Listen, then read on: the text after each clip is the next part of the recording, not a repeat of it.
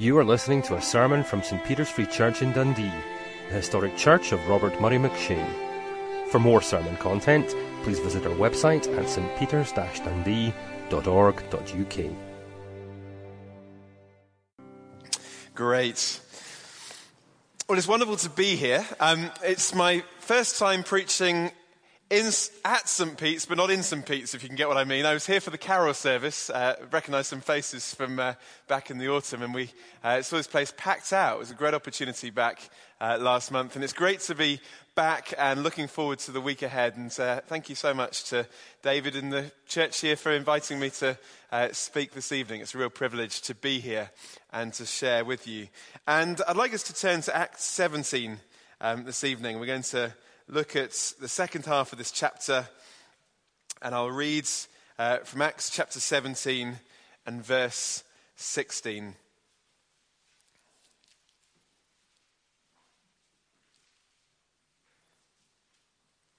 Acts chapter 17, verse 16. While Paul was waiting for them in Athens, he was greatly distressed to see that the city was full of idols. So he reasoned in the synagogue with both Jews and God-fearing Greeks, as well as in the marketplace day by day with those who happened to be there. A group of Epicurean and Stoic philosophers began to debate with him. Some of them asked, "What is this babbler trying to say?" Others remarked, "He seems to be advocating foreign gods." They said this because Paul was preaching the good news about Jesus and the resurrection. Then they took him and brought him to a meeting of the Areopagus, where they said to him, "May we know what this teaching is that this new teaching is that you are presenting? You are bringing some strange ideas to our ears, and we would like to know what they mean." All the Athenians and the foreigners who lived there spent their time doing nothing but talking about and listening to the latest ideas. Paul then stood up in a meeting of the Areopagus and said, "People of Athens, I see that in every way you are very religious. For as I walked around and looked carefully at your objects of worship, I even found an altar with this inscription, 'To an unknown God.' So you are ignorant of the very thing you worship. And this is what I'm going to proclaim to you. The God who made the world and everything in it is the Lord of heaven and earth, and does not live in temples built by human hands. And he is not served by human hands, as if he needed anything.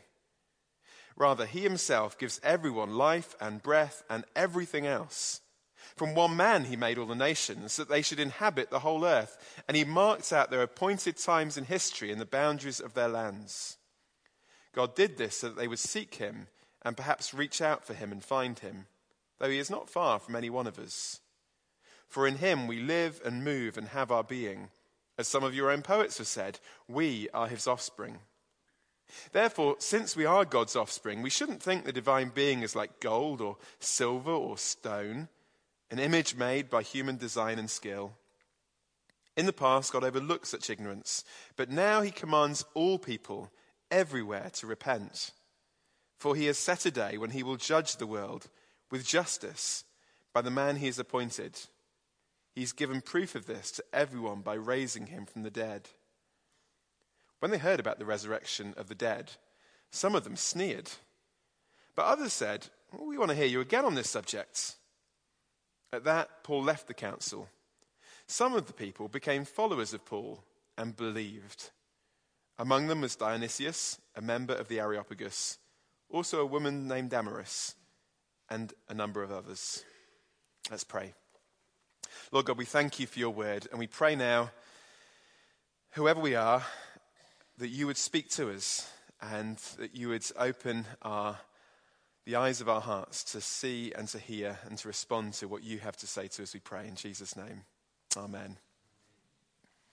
Well, I'm really excited about this week coming up. I'm very excited for the Mission Week. It's the first Mission Week of the season at the university. This is the kind of time of year where universities all over Britain will be organising events like this. And for those of you that are students, I hope you're excited too. And even if you're not a student, part of the church here, I hope you're excited as you pray for and see what happens And we're trusting that actually some of the fruit of that will be evident here in your church, as well as the other churches across Dundee in the weeks to come. But I wonder what you would expect to happen on a week like this. I wonder what your expectations are as the students go out and invite people in and organize events and share Jesus with their friends. I guess I find that people kind of split into two kind of opposite categories. You have the overly optimistic types who are very excited because they think that we'll see maybe 100,000 people converted, even though there aren't that many students at the university. And they think it's going to be absolutely wonderful. And they'll probably be a bit discouraged by Tuesday morning when it hasn't all happened yet. And then at the other end of the spectrum, you've got the overly pessimistic. And to be honest, they would probably be thinking that nothing of any value is really going to happen. And we do it because we're meant to, and we do it because we have to be faithful, but we don't really expect much to really happen. But we'll tick the box to say we've done it. We've been faithful, and that's it.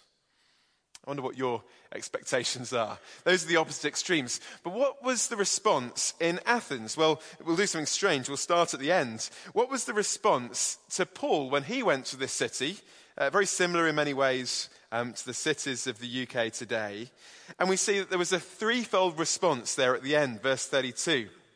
3 different responses to Paul sharing the gospel in the city. The first response is that some people mocked.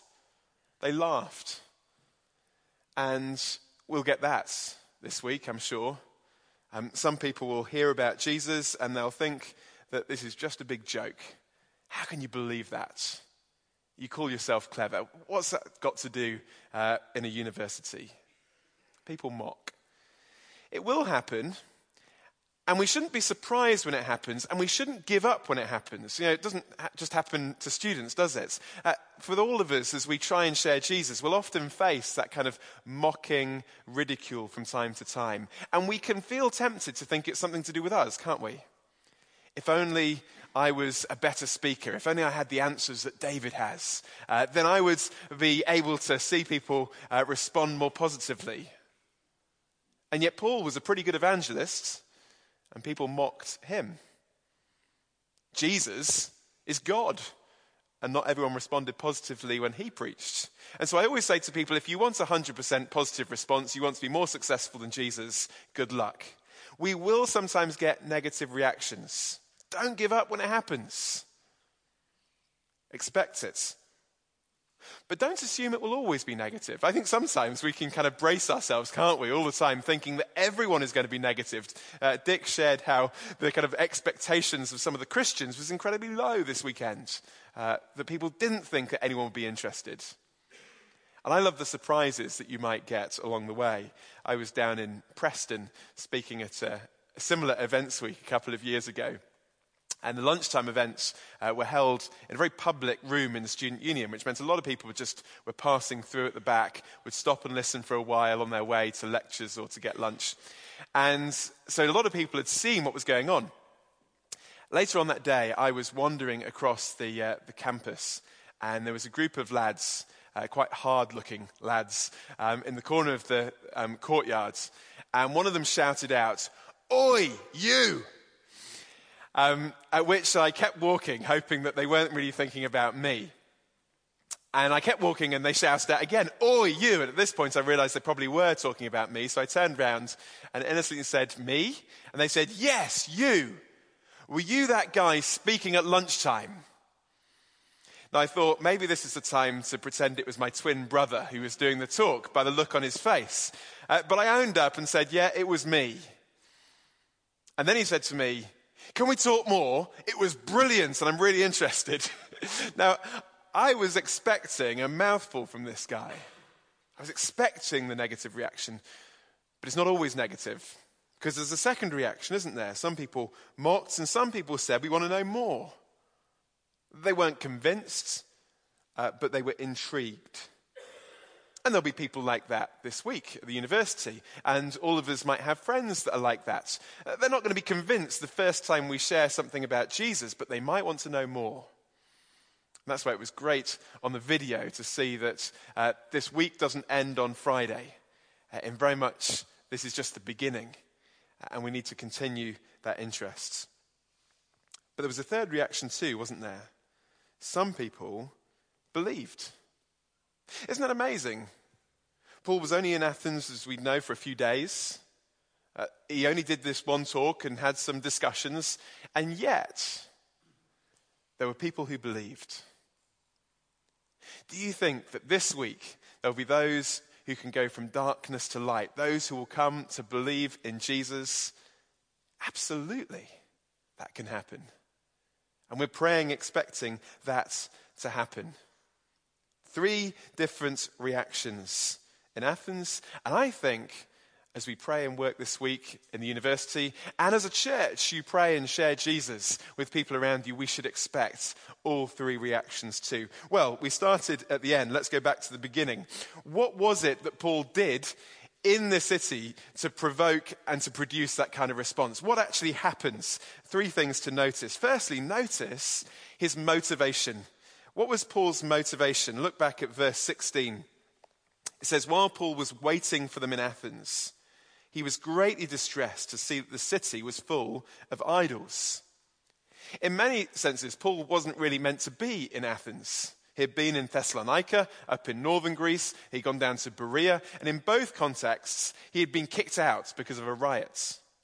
So he's in Athens, waiting for his friends to come, and he's going to go on to Corinth, just along a few miles along the coast.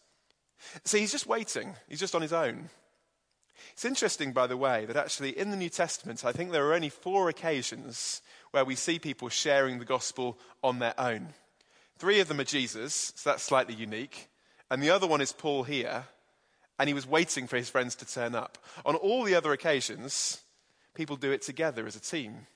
And that's one of the joys of a week like this one ahead. We get to work together. And we've got team not only here from Dundee, not only from the wilds of England, but we have guys from Serbia that have come over to help this week as well. People from all over to come to be a team. But he was waiting for them, and he was greatly distressed to see what?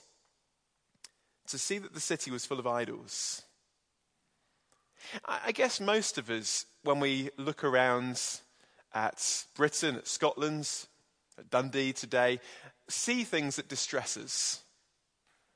We're distressed by things that we see around us. But what was it that distressed Paul most of all? Interestingly, it wasn't the immorality, and I'm sure there was plenty of that, but it was the idolatry that distressed him most. It was the cause behind the symptoms, as it were, that really distressed him. Here was a city where people were worshipping anything and everything except the living God. And that got to him. He didn't just look round like a tourist would look like round Athens, like I did the other year, but he saw deeper. Do we look in that same way? If you're a student, as you look out onto your campus tomorrow morning, as you go to work tomorrow, do you look in the same way that Paul looked? Does it distress you? You see, Paul had 2 things. Firstly, he had a passion for God's glory. He was so overwhelmed by God's greatness and glory and goodness that when he saw people worshipping other things, it got to him. How can they worship these idols when I know the living God? Have we got a passion for the glory of God that moves us when we see people worshipping other things? It was the missionary Henry Martin who said, I could not bear existence if Jesus Christ were not glorified. It would be hell to me if he was always dishonored. Is Jesus so big in your heart that it grieves you that he is not big in the hearts and lives of others? Paul had a passion for God's glory that motivated him, but linked to that, he also had a compassion for people. A passion for God's glory, a compassion for people. You see, he knew it was not only right that people should worship God, he also knew it was best that people should worship God. He looked at people who were lost, living for things and not living for God, and he knew how that would wreck their lives, and he knew where it would take them. Have we got that compassion Paul was motivated because he looked deeply around him. We need to look his motivation. But secondly, notice his method. What did he actually do? He didn't just get moved. I guess many of us get moved in our emotions. But what did it lead him to do? Well, firstly, it said he went to reason with the Jews and the God-fearing Greeks in the synagogue. That was his normal method. Go to those who already believed in God, those who had some understanding, those who were already a bit interested. And we'll meet people like that this week. We may know people like that who are a little bit interested already. But he didn't stop there, did he? He not only went to those who were already interested, but he also went to the marketplace and he spoke to, verse 17, those who happened to be there. I love that little expression, those who happen to be there. That sounds very random, doesn't it? Just happen to be there. This week we'll be handing out flyers and doing surveys and questionnaires with people who just happen to be there. And yet, in God's sovereignty, the people who happen to be there might happen to be there for a reason. Let me tell you one story. We did a week like this in Norway, up in the town of Volda, a tiny little town with a very small university of about 2,000 students up on the west coast of Norway. And as we will this week, we were handing out invitations and meeting students during the morning. And it often does feel a bit random. You don't know who you're going to meet. You don't know who's going to be there. Some people don't seem to show much interest. Other people say they'll come, they won't, and so on. But we were handing out leaflets. And during that time, we met a student from China. His name, he said, was Yang Sung, but he said, you can call me Johnson. So we did. And we told him about the events, and we said that we were from the Christian Union. He said, Christian, what's that? And so we explained a little bit, and he said, I've never met a Christian, and I've never heard anything of Christianity. But he said, I'm intrigued. So he came along to the lunchtime events. He listened, he asked questions. He came that night, he listened, he asked questions, and he came back every day for 5 days to each of the talks. By the final night, he said, I can't come tonight because I've been invited to a party with my friends. So I said, well, just come for the beginning and then go to the party. And he said, oh, okay. But he didn't go to the party at all. He stayed for the whole evening. But he came and he listened, and then he came to ask questions. But his question that night was this. He simply said, listen, you've been talking about how we can know God personally. How can I know God personally? And I said to him, would you like to? He said, I would love to. And so we sat at the back of this canteen there in Norway, and we prayed together as Johnson entrusted his life to Jesus Christ. And afterwards, because I was leaving the next day, I was keen to introduce him to one of the staff workers, the guy who was going to be around. And so I introduced him, and he just happened in a stash of books to have a Bible in Mandarin that he was able to give to him. So they were chatting away, and he gave this Bible to my friend Johnson and said, now this is a Bible, it's in your language. He said, but there may be some words in it that you won't necessarily understand because they're more Christian words that you may not have come across. He said, for instance, I had a friend who hadn't heard of the word grace. To which Johnson said, oh, like amazing grace. And my friend said, yes, but how have you heard of amazing grace? I thought you had never met Christians before. He said, oh, when I was back in China, I was in my music class at high school. And my teacher said that we had to pick a song, any song, listen to it, and then write an essay about how it made us feel. So I Googled popular songs, and I found this song called Amazing Grace. And he said, for some reason, I couldn't stop listening to it, but I didn't know why. And when I told my teacher I was going to write about this song, my teacher told me it was a very bad song that I wasn't allowed to listen to, and I really didn't know why it was a bad song. And he didn't know it was a Christian song, because as you may have noticed, Amazing Grace doesn't actually mention God or Jesus. It's often why it's sung in secular settings. But he said, I could never forget the words of that song. Now, have you ever thought how amazing that is, that God had used a song in a class set by an atheist professor back in China to prepare the heart of a Chinese student who would move to Norway and listen to some talks by an Englishman to bring him to Christ. They just happened to be there. But sometimes the people that just happen to be there might be there for a reason. And I think that should fill us with a big sense of excitement and expectation as we step out this week into whatever context we're in.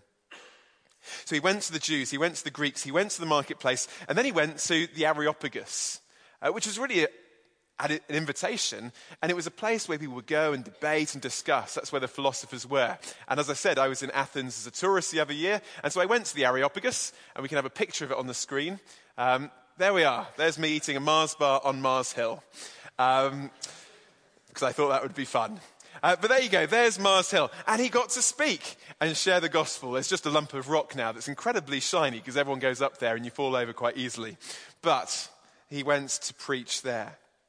He went to whoever happened to be there. He went to the Areopagus as well. Thank you. His method. Well, what did he say there? Thirdly, his message. What did Paul say in the city? Well, we're not going to look. There have been books written about this message, and we haven't got time to look at it all, but a few points to notice. Firstly, he started with a common point of contact.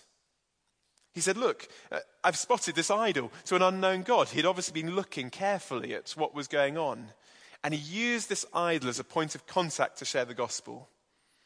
Now, we won't do that.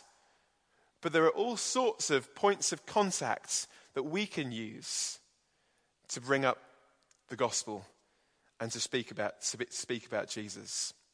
One of the ways that we'll be doing it this week is to take the objections that people have and using people's objections as opportunities. I don't know whether you think of them in that way, but actually the growing hostility that we find in this country today to the gospel is, in a sense, an opportunity, a point of contact that we can use to start to speak about Jesus. And we'll be doing that each day as the questions that people have will be the starting point of our talks about the gospel. He started with a point of contact. He didn't assume any background knowledge. Now, this is interesting because if you read through the book of Acts and look at all the other sermons and talks in the book of Acts, they basically say the same thing. Jesus died and rose again, so you need to repent and believe, and if you do, you'll have forgiveness and the gift of the Spirit. Those three pairs come up again and again. Jesus' death and resurrection, repentance and faith, forgiveness and the gift of the Spirit. And yet Paul goes to Athens and he seems to break with the protocol. He doesn't say what he says in all the other places. Why? Well, because the context is different. He's speaking in Athens. He's speaking to people who generally don't understand the Old Testament, who don't have the same concepts of God that he has. And so he explains the gospel by building first a context into which it comes. He talks about who God is. The creator, the sustainer, the ruler, the judge. In fact, when I stood there on Mars Hill and read Acts 17 several times to myself as I looked out over the city of Athens, one thing really struck me very forcefully. And that's what he says here in verse 24. He says, the God who made the world and everything in it is the Lord of heaven and earth and does not live in temples built by human hands.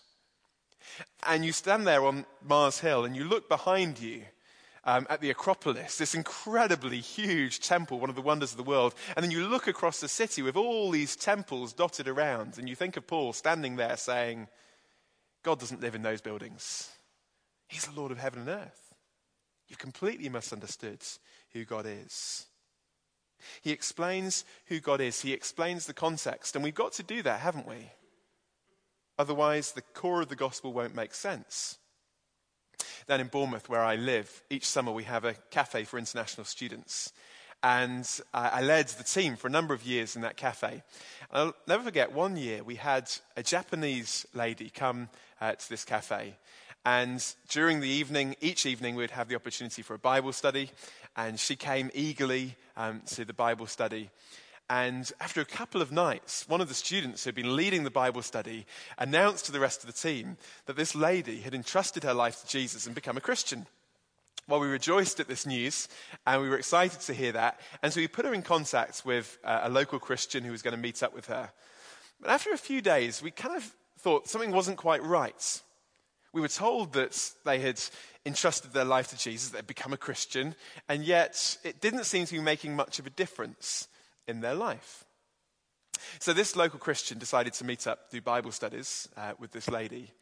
And they decided to start at the beginning. So they went to Genesis chapter 1, opened the Bibles together, and read, "In the beginning, God created the heavens and the earth."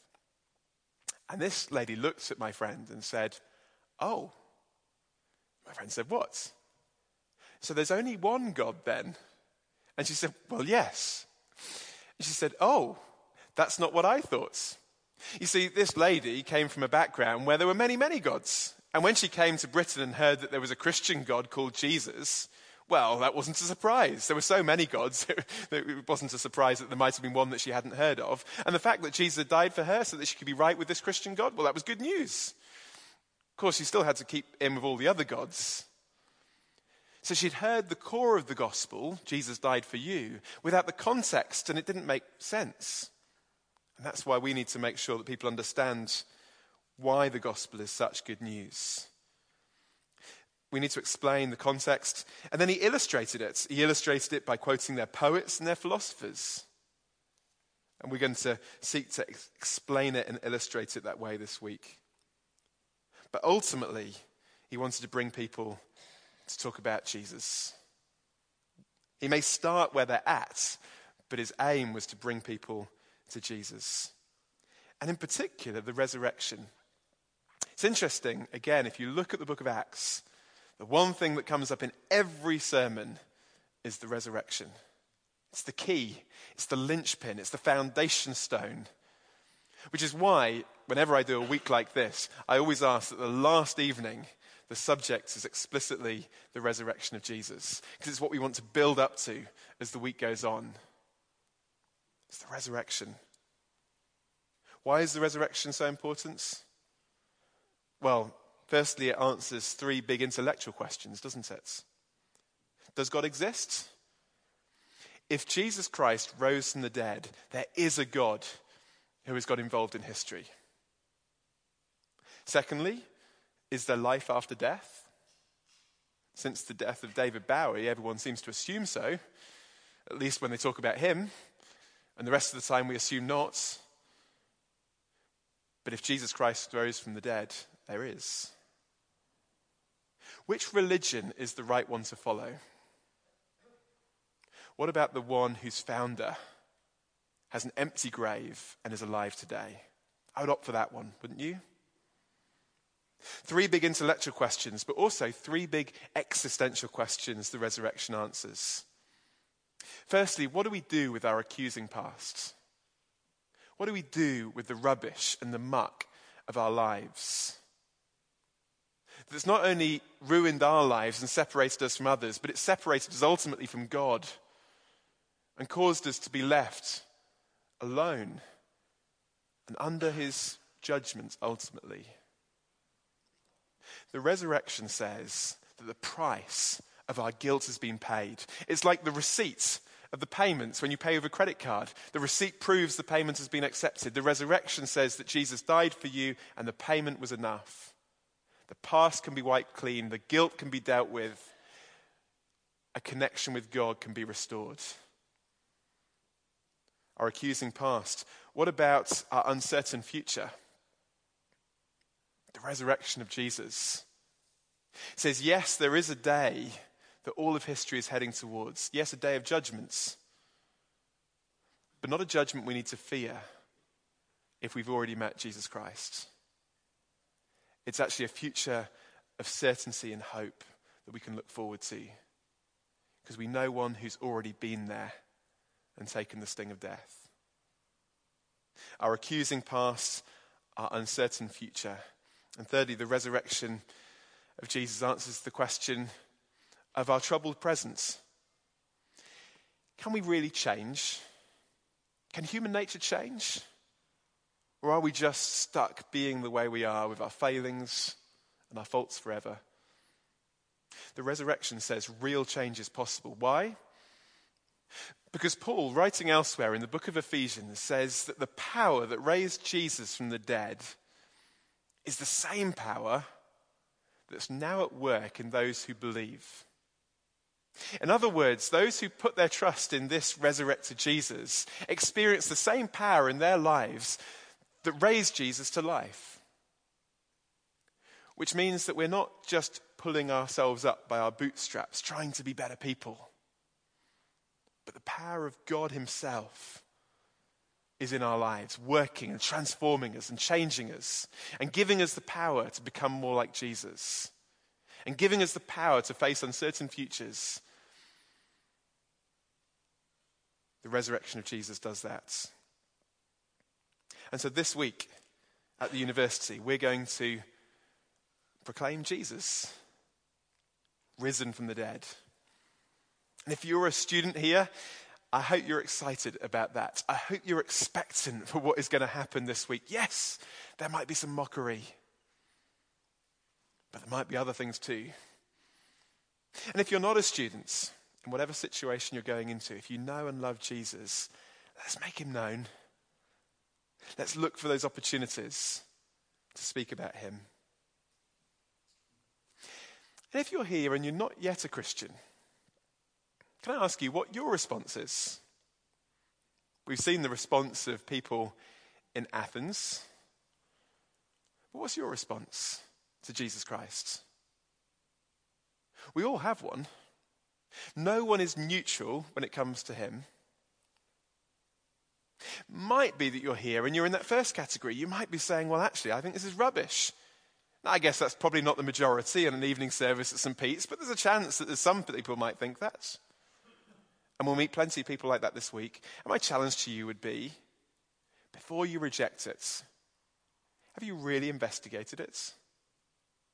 And do you know what it is you're rejecting? I often say to people, look, if my only understanding of the Christian faith really had come mostly from the BBC, I certainly wouldn't be a Christian evangelist today. Investigate it for yourself. Take one of the Gospels for a start, read through it. Maybe you're not in that situation, but maybe you're intrigued. But you're not there yet. You're confused. It doesn't make sense. You've got lots of questions. Well, keep finding out more. And there's loads of people here who would love to help you do that.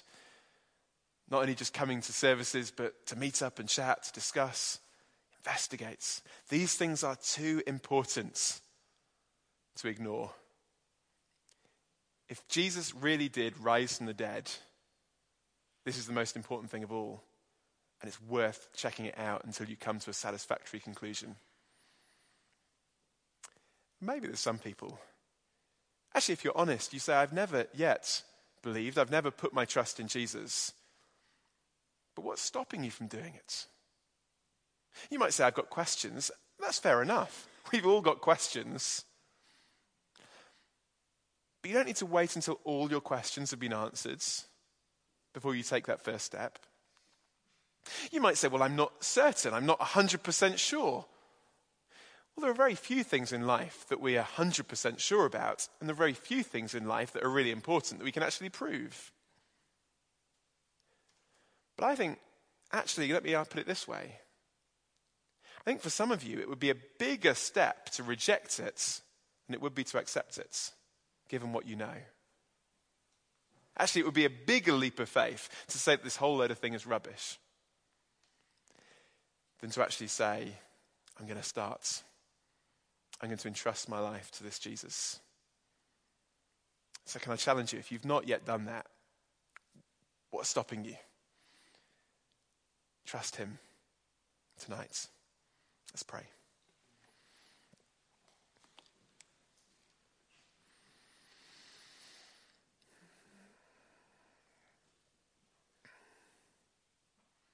Lord God, we thank you that Jesus Christ is alive. He's risen from the dead. We thank you that we therefore know that you are real, that you are true. And we thank you that we can know personally that because of him, our past is forgiven, our future is certain, that you are with us today. Lord, I pray for any here who don't yet know and trust you, that they would come to trust you, to turn from trusting in themselves to trust you, Lord God, even today. And for those of us that do know and trust you, Whether or not we're part of the CU or students, we pray that this week, whatever the week holds, that we would seek out and take those opportunities to speak of Jesus, who died and rose again, the only hope for this world. We pray in his name. Amen.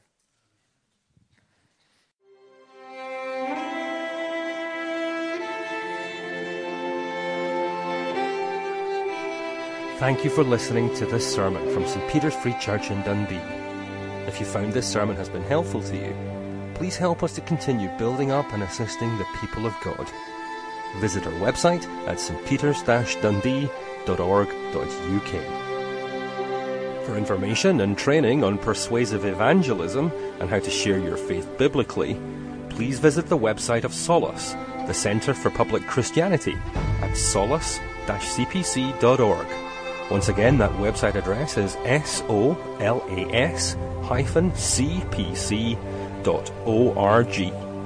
Thanks for listening.